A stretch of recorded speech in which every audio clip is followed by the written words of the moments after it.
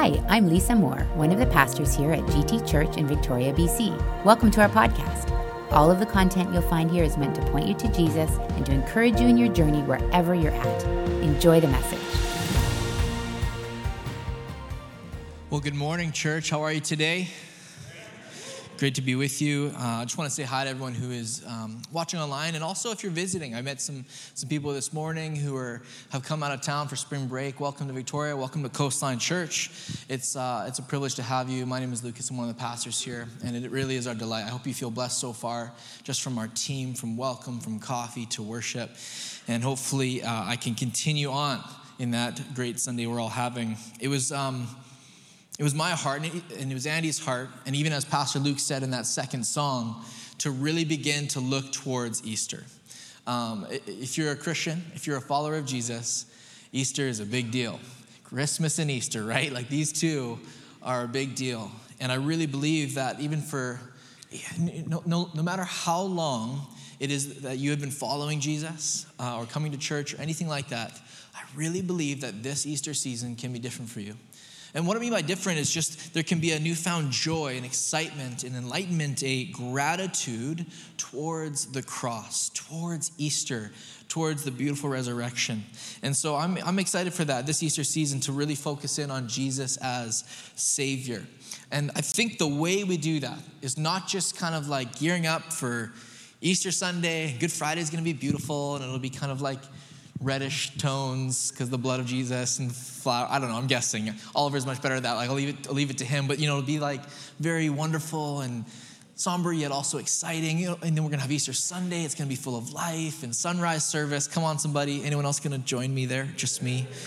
12 of us. Good. No, 12 of us at 5:45 in the morning. I just want to encourage you that maybe it's more than that. Maybe it's more than Good Friday and Easter Sunday and ham with this family and turkey on Monday, whatever it is. Maybe there's something more tangible, more powerful this season. And I think the way we do that is not just looking at the cross, but we actually look at every footstep that Jesus laid on the way to the cross. Because I find it really interesting. While the resurrection from the cross, right, shows us the divinity of Jesus, the road to the cross really exemplifies the humanity of Jesus. And it's on the cross that we see both. It's on the cross that those two things kind of clash, where we see the humanity in the death, but the power in his divinity in the resurrection. And so specifically in the book of John, you're going to see this. Although the theme in John is the deity that Jesus is the deity of God, the Son of God, that there is power there, we see this humanity, this real other side of Jesus in the 2 weeks, the Passion Week leading up to the cross. And so our heart for you in this next season, these next couple of weeks as we go to Easter, is to walk alongside, if you will, the road that led Jesus to the resurrection. The road to the cross, which shows us the humanity of Jesus, the ups, the downs, the heaviness, the worry, the anger, the excitement, the moments where he withdraws and he's by himself, the moments he goes with his disciples, and all of those places. Because I think I recognize, as I've kind of already read through it a bunch, and I'm seeing this kind of path that he took, and even you saw on that bumper, the different places he goes, the different moments that happen. The road that we walk is not always the path we want.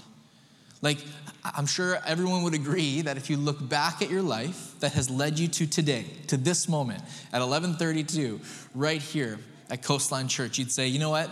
There's a few things I'd be okay to forget. There's a few things I'd be okay to relive. Those were good moments. There's a few paths, or like this part of the pathway, I didn't love that. That was hard. Life is not just one easy linear line. There's ups, there's downs, and Jesus walked it too. And I think he knew this. I really do. That his mission was clear. He predicted his death. He knew what was coming. The mission was clear, but I wonder if maybe he was aware of the plan, but maybe not completely aware of the extent of the pain.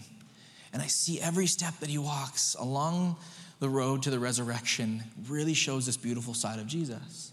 And even brings us a parallel for ourselves. That we know that the road we walk is not always easy. That there is hardship along the way, and that's what makes the road Jesus walks so powerful as it comes beside us. As he comes beside us. I'll never forget this time, me and my wife it was the first baby moon we ever went on, and we went to Arizona, and baby moons. Those are like a thing of today, aren't they? Like no one did, I don't know. We went to Arizona, we had family there, and Trina was 20 weeks pregnant, and we were going to Arizona. We took some time to go to Sedona together. Now here's the thing, if you want a fun, exciting, like passionate person to travel with, you don't want me. Like, I'm not that. I'm constantly scared, never certain what's around the corner. I arrive at the airport 7 hours early every time. Like, you want someone loud and obnoxious on a microphone? Right here. If you want someone fun and exciting to travel with, right there. Her name is Trina Bonnett. She has a lot more fun than me. And it's true. Like we go to Sedona, and honestly, she'll tell you this truth. The one thing I wanted out of this little getaway to Sedona was this breakfast burrito. Do you remember those We never actually had them, but I really wanted them. And that's why I chose the hotel that we stayed at, because it had apparently the best breakfast burrito in all of Arizona. Never had it, but that's the one reason I wanted to go to Sedona. Breakfast burritos. Party guy, right? Awesome. And Trina's she's like planning out the trip, and she's like, we could do like a helicopter tour. I'm like, a helicopter tour? Do you want to meet our child? But we went, and she was she found the guy, and he's was in the military. And so the first day we arrive, we check in, we find a helicopter, we go, and she's like in the front seat, and we're like going under rock, and I'm like, get me out of here. This is fun. Please, Lord, And then the next morning, we should wake up, and we wanted to do a hike. And I'm like, yeah, okay, that's safe and easy. Like, let's do a hike. We're in Sedona. It's that beautiful kind of red rock and Grand Canyon vibes.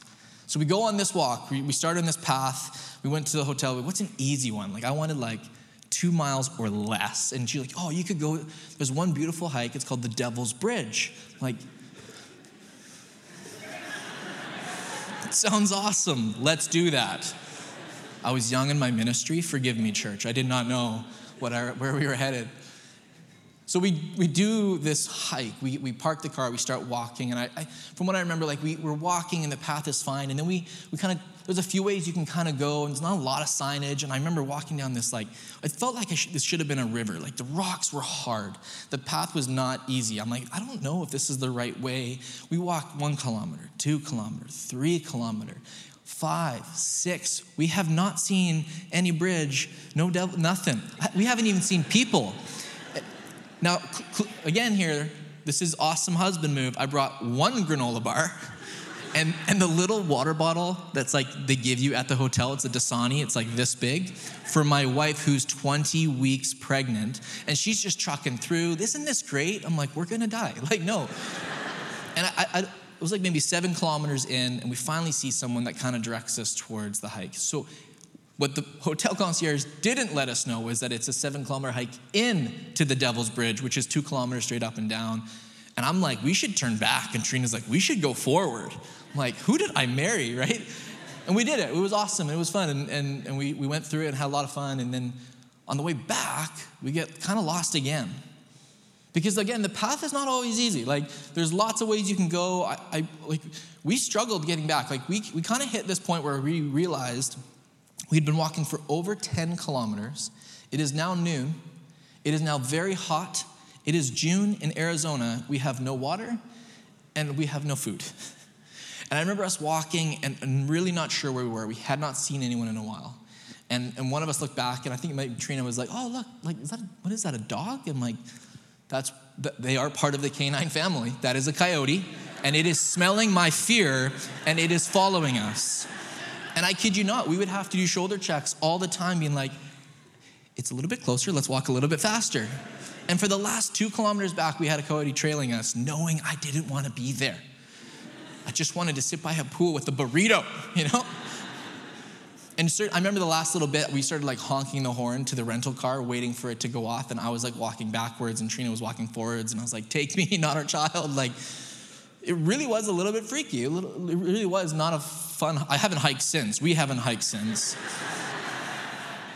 People always laugh at that. It's not I have not hiked. This is real. This is trauma. Thank you for laughing at my expense. The path we walk is not always the road we want to walk. And life is full of missed turns and missed signs and in pathways that we don't expect to find ourselves in. Maybe a coyote doesn't always trail us, but there's moments where you're like, how did I get here? How am I in this situation now to this point?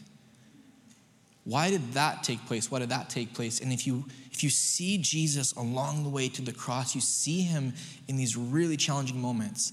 Consider this, because we may not get to it in our sermon series, that Jesus would predict his betrayer and even show his disciples Judas in that moment at the Last Supper. Having to tell your best friend, I know you love me, but you are going to deny me 3 times.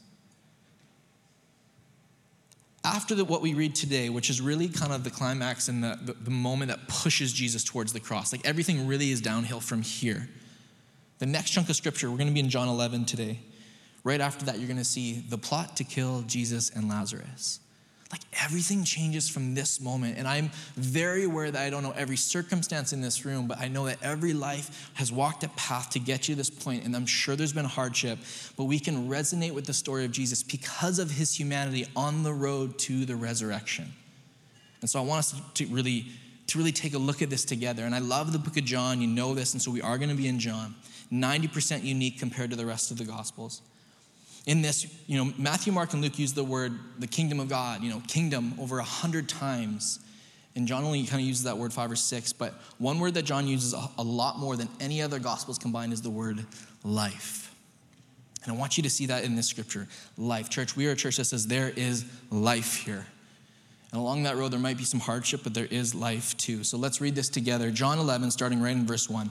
We're going to get through some scripture today, friends. Are you ready? Are you ready? Now a man named Lazarus was sick.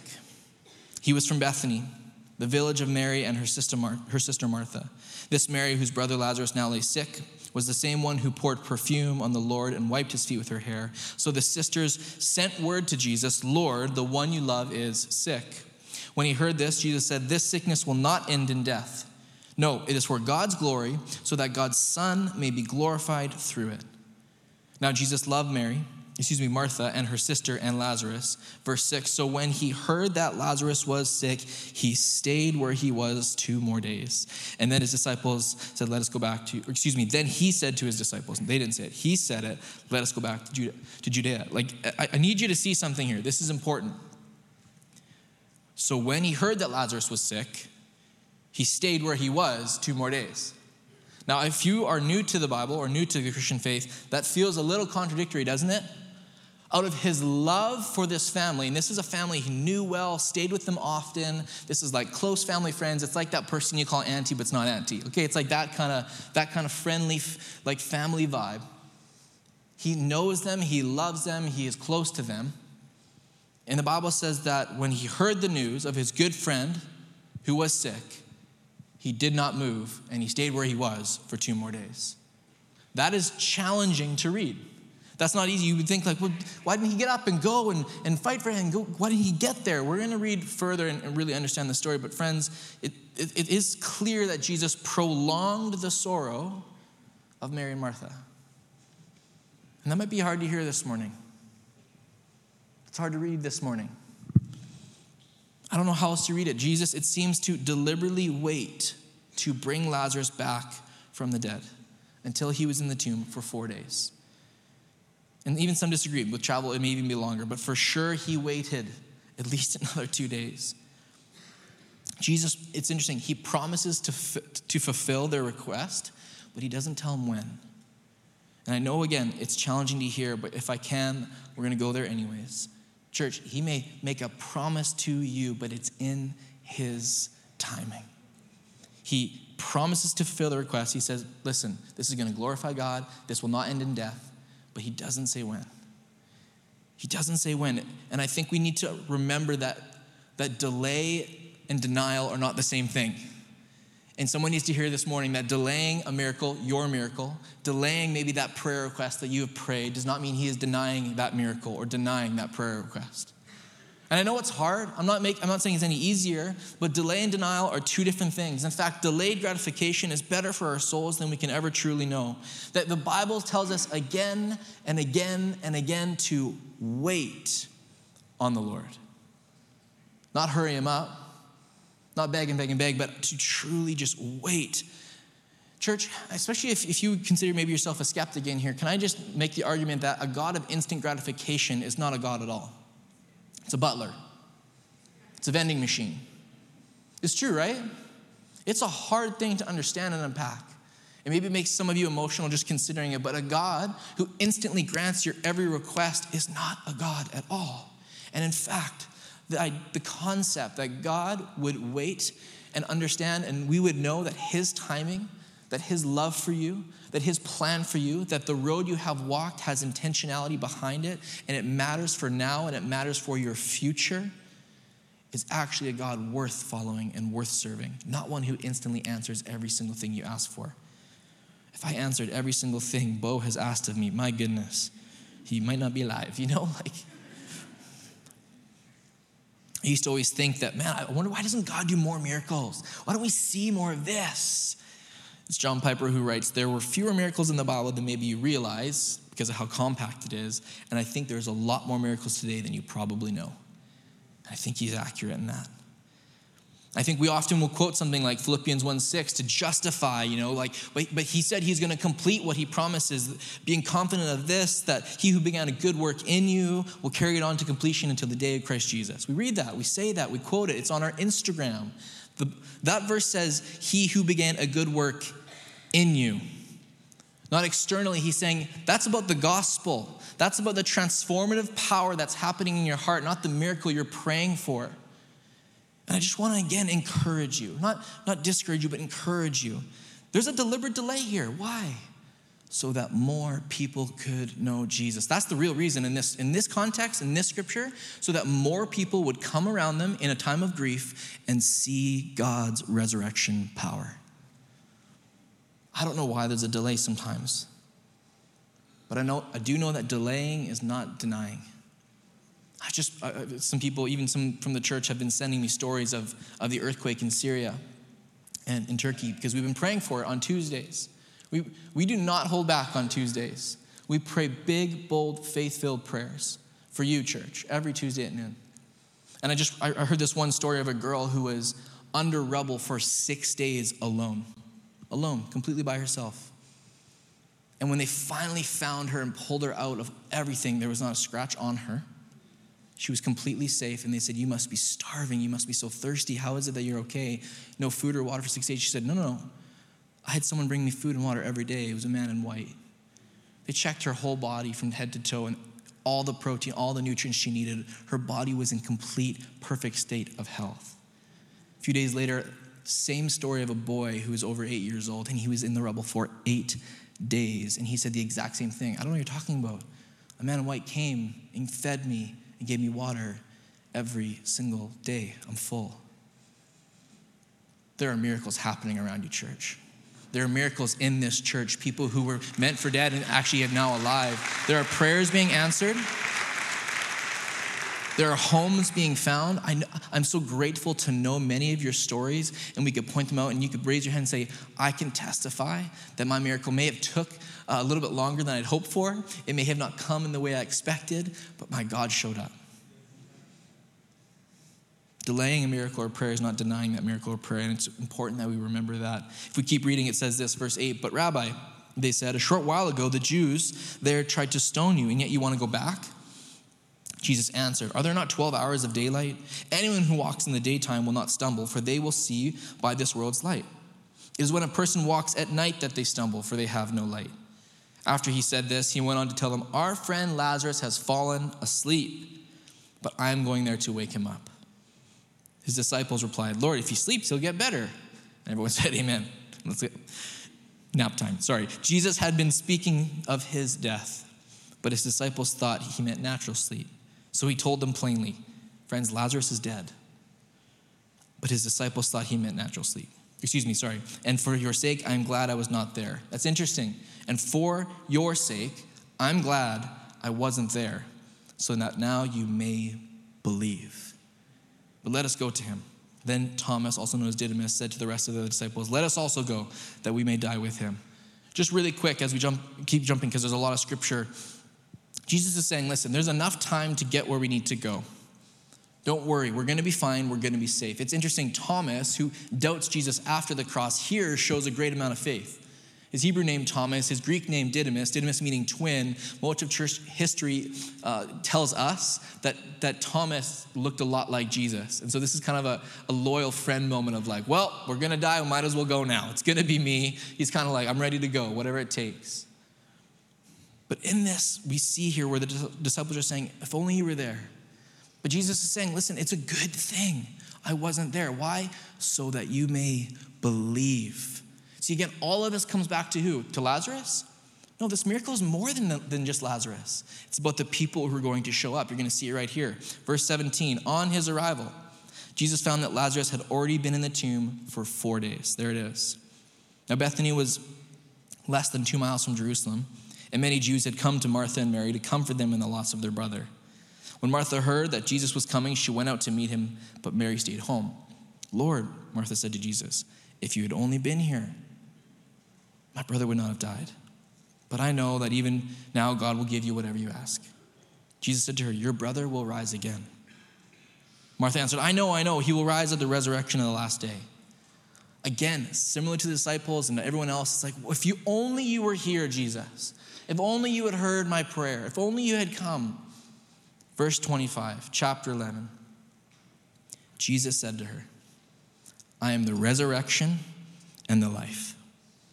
And the one who believes in me will live, even though they die. And whoever lives by believing in me will never die. Do you believe this? I want to read that again. Maybe you need to close your eyes and just receive. This is the word of God. Jesus said to Martha, I am the resurrection and the life. The one who believes in me will live, even though they die. And whoever lives by believing in me will never die. Do you believe this? And honestly, as I was preparing, I had to keep scratching out Martha's name almost and putting mine. Lukas, I am the resurrection and the life. Do you believe this?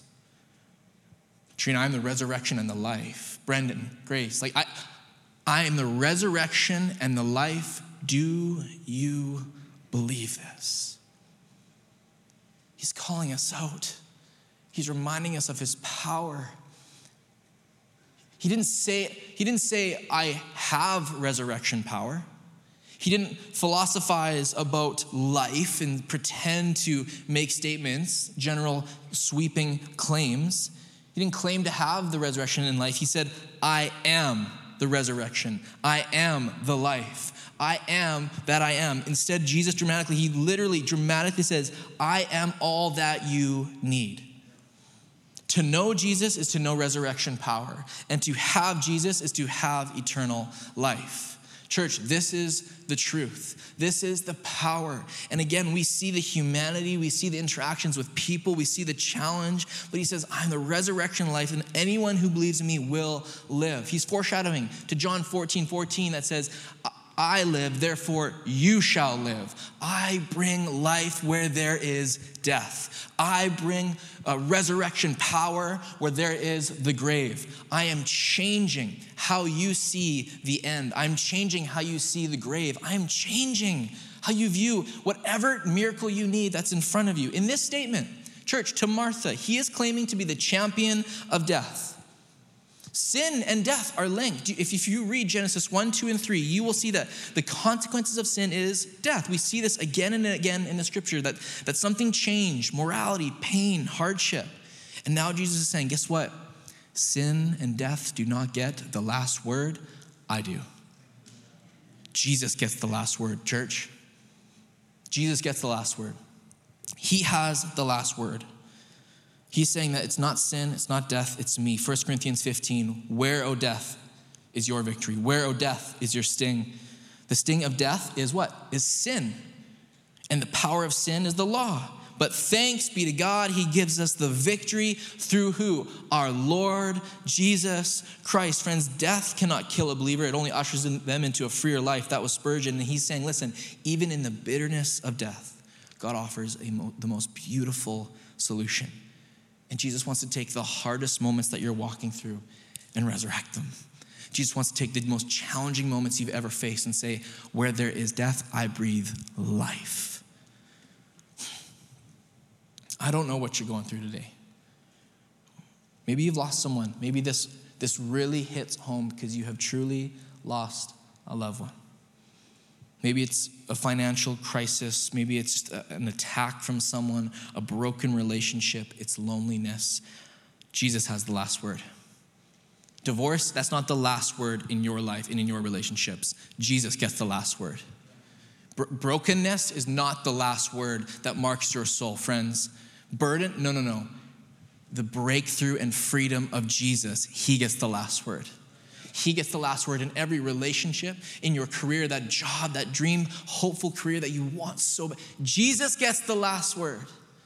It is finished. Those 3 words are the last things that were said on the cross. Not he is gone or he is dead. It is finished. Victory for you and for me. Life, resurrection, power. And this is why it matters, church. This is why I want us to look to Easter now, because there is so much beauty in everything that we see on the road to the resurrection. Even in death, like real death right now, there is heaven. Are you understanding that even in the hardest moments, there is eternity? Death doesn't get the last word. Amen? Jesus does. After she said this in verse 28, she went back and called her sister Mary aside. The teacher is here. That's interesting, right? They just had this moment, this encounter where he's propelling her. He's saying, please, Martha, hear me out. I think I didn't finish reading that. She said, yes, Lord, I believe that you're the Messiah, the Son of God. But now she's saying the teacher. Now he's just rabbi, not Messiah. It's interesting how she changes her words here. The teacher is here and is asking for you. When Mary heard this, she got up quickly and went to him. Now Jesus had not entered the village, but was still at the place where Martha had just met him. When the Jews who had been with Mary in the house, comforting her, noticed how quickly she got up and went out, they followed her, supposing she was going to the tomb to mourn there. When Mary reached the place where Jesus was and saw him, she fell at his feet. Lord, if you had been here, my brother would not have died. This is the 3rd time. Disciples, Martha, Mary, everyone is asking, why weren't you here? Where were you? When Jesus saw her weeping, and then the Jews who had come alongside were also weeping, he was deeply moved in his spirit and troubled. Where have you laid him? He asked. Come and see, they replied. Verse 35, Jesus wept. And then the Jews said, see how he loved him? But some of them again said, could not he who opened the eyes of a blind man also kept this man from dying? 4th time. The Jews who were helping them mourn, Martha, Mary, and the disciples, have all asked the same question. Where were you? I can see it. I can relate to it. I've asked the same question before. And Jesus is trying his best to, yes, be compassionate and empathize with everyone. But again, church, there's a greater mission here. There are people who do not yet believe in Jesus. And Lazarus' death and now resurrection are about to lay testimony to that belief and really become something so much greater. And Jesus wept. We have to talk about that. It's this thing that's, I know for many of us, we're like, why did he truly weep? And I think the general answer is usually just his compassion for people in that moment. His love for Martha, his love for Mary, his love for this family. And I do believe that. And I just want to say, I wrote this on my notes this morning because I felt like that God put it in my heart, and so it's not going to be up here. But I just want to say, I believe the Savior's tears dignify ours. And I know there's people in here who have probably cast a lot of tears over specific things and areas of life that feel like they cannot be resurrected or changed or transformed. And I just want to let you know that he sees your tears and he weeps as well. I do believe that. I do believe that's a really important part here. He sees those moments where it's just been you on the floor. And he dignifies your tears as your Savior. And he understands. Abraham wept when he buried Sarah. Jacob wept as he wrestled with God. Josiah wept over the sin of his nation. Hezekiah wept over his own personal illness. Friends, there is a season to weep. There's a season for tears. But again, our tears are different. Your tears they end differently. Weeping may tarry for the night, but what does the psalm say? But joy comes in the morning. And when that morning comes, this is Revelation, death shall be no more. There shall be no more mourning, nor crying, nor pain, for Jesus is there. For context sake too, weeping in this context for Mary and Martha, this was like a Jewish custom. Like they would gather people and they would weep aloud. Like, hey everyone, want to let you know we're going to cry over here in 5 minutes. Come with us. Like that's really how like, I'm serious. They would have like this moment where they all grieved and they yelled and they wailed and they would scream and make these loud noises so everyone could know the grief. This was a normal thing, but Jesus wept is different than them weeping. This is a moment of solidarity. This is a moment of eyes welling up, Jesus pausing, reflecting on what's happening, and foreshadowing what is to come. Jesus wept is not just about compassion for people. It's that the weight of the cross has begun. That in this moment, he understands that giving Lazarus his life sealed his death. And that now he looks ahead to the cross. And again, I want to do that exercise of taking out Lazarus' name and putting in my own. That giving Lukas his life sealed his own death. That giving us our life sealed his own death. And it's more than just compassion. On the road to the resurrection, this event changes not just how many people are witnessed, but it's the last straw for the Jews. That they in fact want to kill him and Lazarus. You can read it in the next, if you just keep going in your Bible, you'll see the plot to kill Jesus is next. The weight of the cross has begun. Jesus knows it, but not before one last miracle. I know I've been holding it back. It's coming. It's this moment. Are you ready? Final chunk of scripture together this morning. Jesus, once more, deeply moved. Okay, that's like a physical movement. That's, again, the start and the weight of the cross. Came to the tomb. It was a cave with a stone laid across the entrance. Take away the stone, he said. But Lord, said Martha, the sister of the dead man, by this time there's a bad odor, for he has been there 4 days. Then Jesus said, did I not tell you that if you believe, you will see the glory of God? And now I think he's a little bit more like, enough. I've heard it from all of you. Trust me. I know what I'm doing. So they took away the stone. And then Jesus looked up and said, Father, I thank you that you have heard me. I know that you always hear me. But I said this for the benefit of who? All the people standing here, that they may believe that you sent me. When he had said this, Jesus called in a loud voice, Lazarus, come out. Lazarus meaning God is my helper. That's what his name means. The dead man came out, his hands and feet wrapped with strips of linen and cloth around his face. And Jesus said to them, take off the grave clothes and let him go. You see, the reason he waits 4 days is because in the Jewish tradition, a person is not completely dead until 3 days have passed. They kind of believe that their soul kind of almost lifts above them and at any point could be resuscitated in different ways. But after 3 days, they're fully dead. They're dead. And in that moment, they know that his soul is released. And Jesus purposefully waits until after that moment so that all the Jews who see this would think there's no possible way. He is dead. There's no chance that Lazarus could come back from this. So he waits 4 days and shows everyone that has gathered that death no longer has the last word, that his power is real, that the resurrection power of Jesus is right there in front of them. And it's a foreshadow to come of the resurrection on the cross of him. Friends, this is the good news. Amen? What I love, as we finished up together, there's something about the grave clothes that I find interesting. In John 20, if you jump ahead, you can read that when the disciples got to the tomb that morning, that the grave clothes were right there at the stone that Jesus had laid. And they were exactly where his dead body had been. And that's important. Because if they had been, kicked off or pushed anywhere else, people would have thought, well, someone came in and released the linen and cloths and all this stuff. But they had actually stayed in the exact position, tied up in the exact way when they were around Jesus. You can read about it in John 20.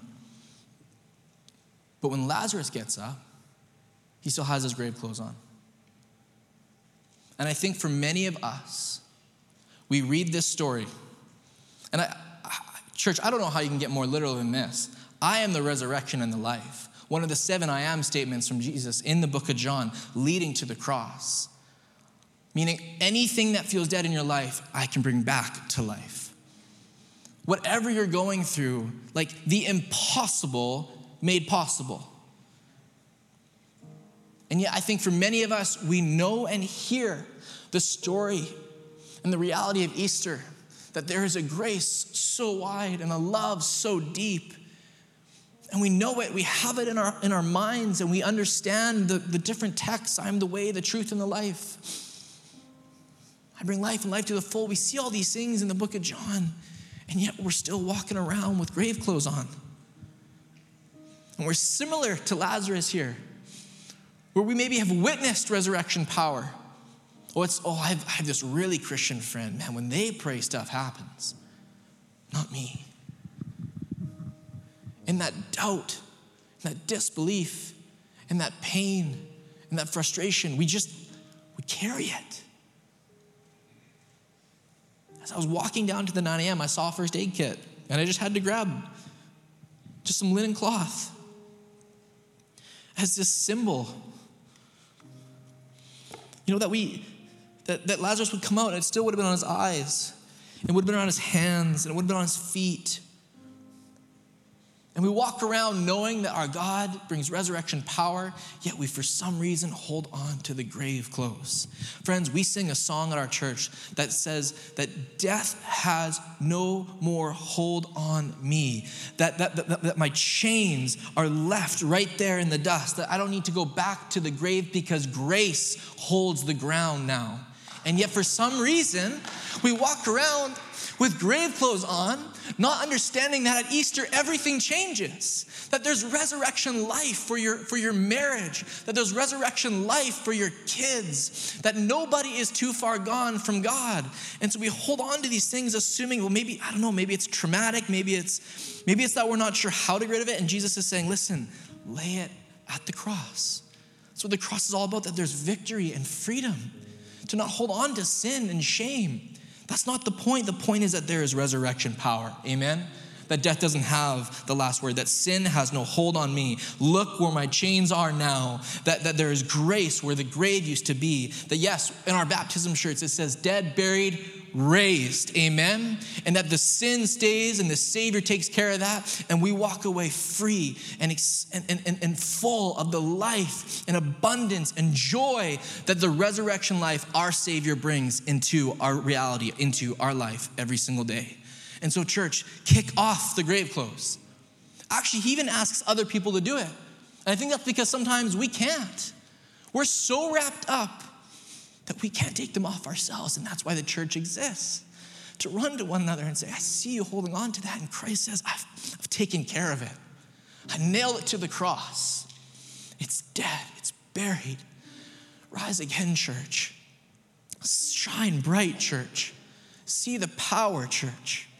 Because everything changes from this moment on for Jesus. And I don't want to be not a pastor or a church leader. I don't want to be Lukas wrapped up in grave clothes. I want to live free. I want to live bold. And I want to believe in the resurrection power and life of my Savior forever and ever. Amen?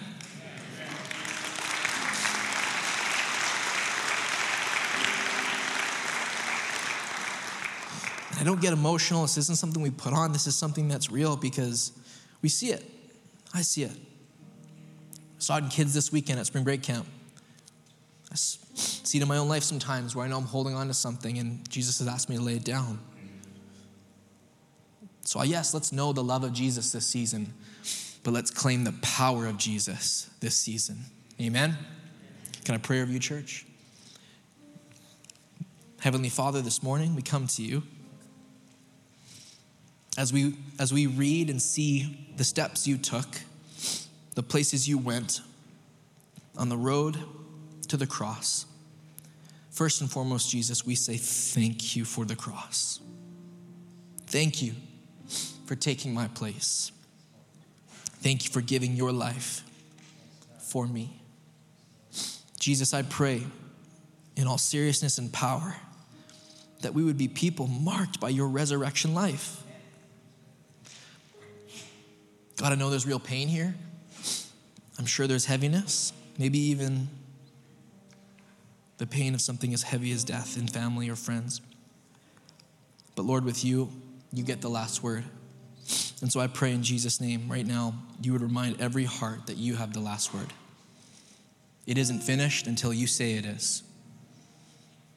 No life is too far gone. No plan is too far away. No road too heavily walked. You set the tone, Jesus. So for every life in here, I pray there'd be a running back to you. For the people who still feel like they have grave clothes on, I pray in Jesus' name that the church and themselves, if they can, would begin to tear them off. I pray shame would be gone in this room in Jesus' name. I pray we would not hold on to anything that holds us back from you or our family or the people around us. But as we walk through the doors out of this church, the grave clothes would stay at the foot of the cross, and that we would claim resurrection power and life. I pray for the families who are heavy burdened. Lift them up, Jesus. Encourage them. Bring them closer to you. I pray for the single person here who just feels alone. I pray, Jesus, you would run close to them and comfort their heart. For the person who feels like they missed out on something and it's never coming back, Lord, nothing is lost in your sight. Everything can be found. And so, Lord, as a church, right now we just claim resurrection power, transformative power, breakthrough power, and life to the full over every marriage, over every heart, over every family in this house and all our campuses. It's in Jesus' name I pray. And everybody said, come on, everybody said, would you stand to your feet?